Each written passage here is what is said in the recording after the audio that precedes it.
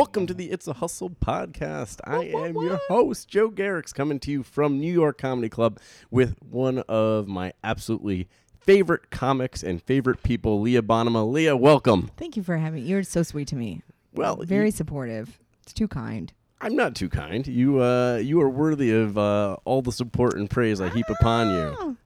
I feel like you're the one comic that I'm like kind of like shocked that I'm friends with. I'm like, oh my God, like Leah Bonnema's a friend of mine. That's nuts. Yeah. No, you're like in the stratosphere in terms of comics that I adore and respect. Oh my God. So I'm very happy to have you on the pod. Well, thank you for having me on the pod. Yeah, no. So, as I was telling you, normally we just talk about, the challenges of finding like a career path in performing arts. I feel like everybody has like, a different crazy route that gets them where they are. And, I don't even know. Where did you start comedy? Here? Yeah, I didn't come to New York to do comedy. So I started here. There's other reasons to come to New York? Yeah. What did you come for? I didn't know where else to go.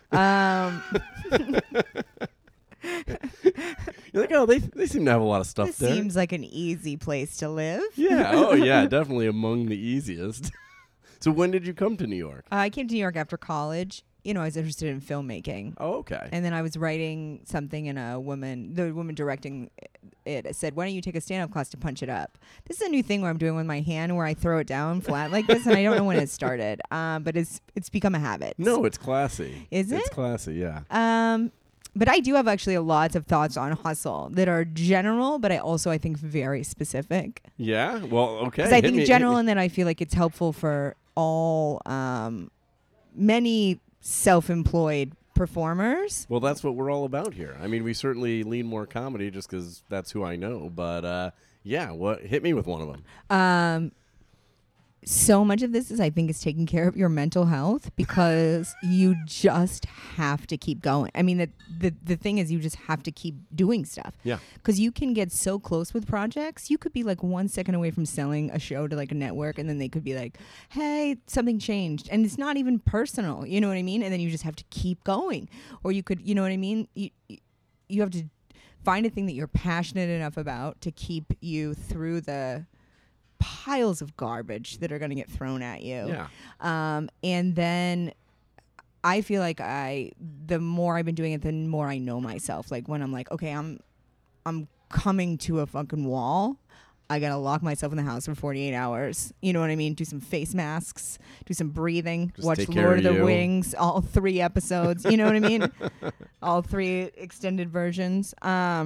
You know what I mean? And then you're good to go? Yeah. I mean, I don't know if I do because, like, I'm a little bit on the lazier side with the comedy stuff. Like, I just, like, I keep busy. I don't think that's true. I don't, I don't find a project. I'm like, I got to write this or, I need to, like, lock down, like, my half hour, because I don't aspire to greatness. In comedy, I don't think that's true. You're doing a lot of stuff. Well, I do a lot of stuff, but I don't like, You're just very self-effacing. For me, yeah, definitely.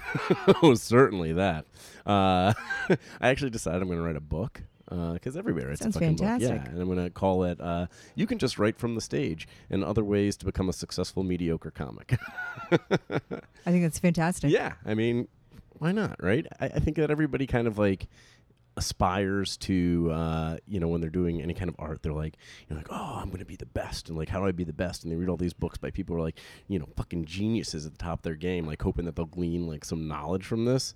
And like, fact of the matter is like most people, like you're probably not going to attain that level. Maybe take some advice from somebody who's just like kind of getting by. Hilarious. I can tell you how to get by. I love that as the back jacket of the book. Yeah. But I also think that people can only be their best them.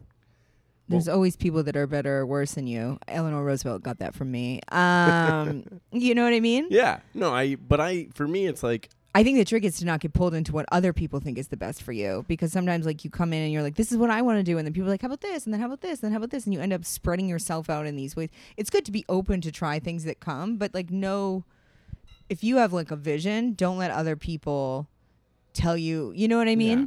Well, I rarely have a vision, nor do I have people who like seem invested enough in me to tell me what to do.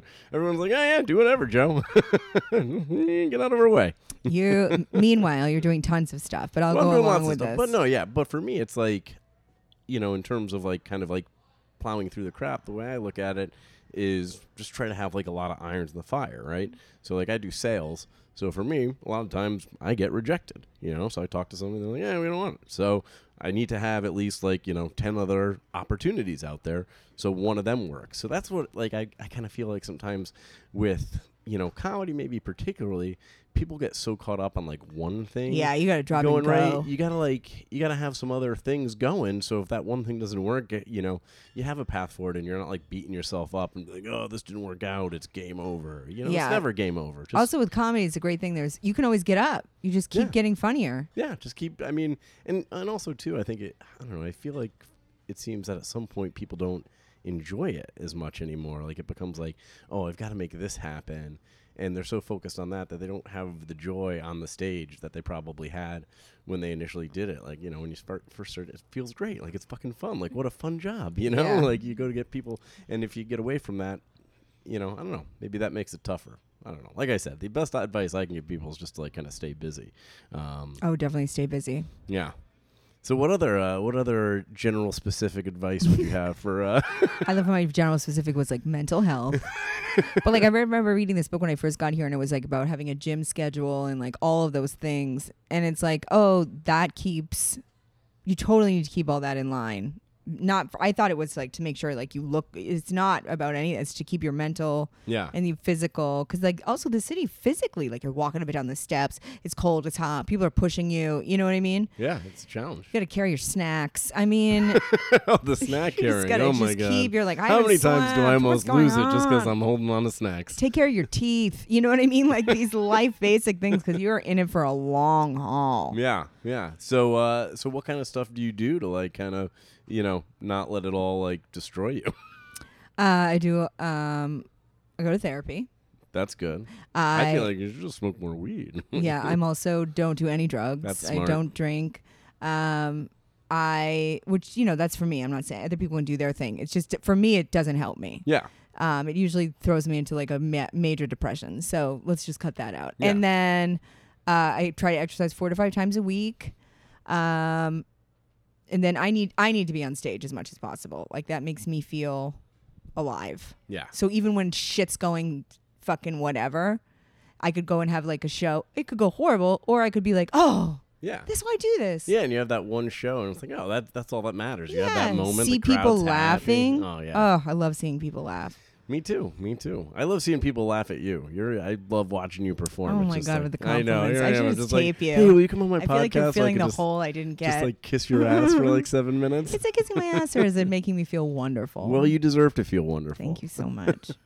Well, look, unfortunately, this is a very brief podcast. If it were up to me, I would just talk to you for hours. So what I'd love to do is talk to you again sometime. We'll do another 7. Minutes. Yeah, we'll knock it out. We'll just keep, share all your life lessons. We have a lot to learn here at It's a Hustle.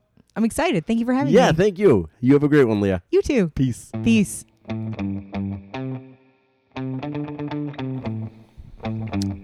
Thanks for listening to the It's a Hustle podcast, and thanks to our sponsors, Light Switch Advisors, your one-stop for on-demand digital marketing services. From boosting your Instagram followers to building a new website, Light Switch Advisors has you covered. They do our website. Let them do yours. Visit lightswitchadvisors.com/hustle.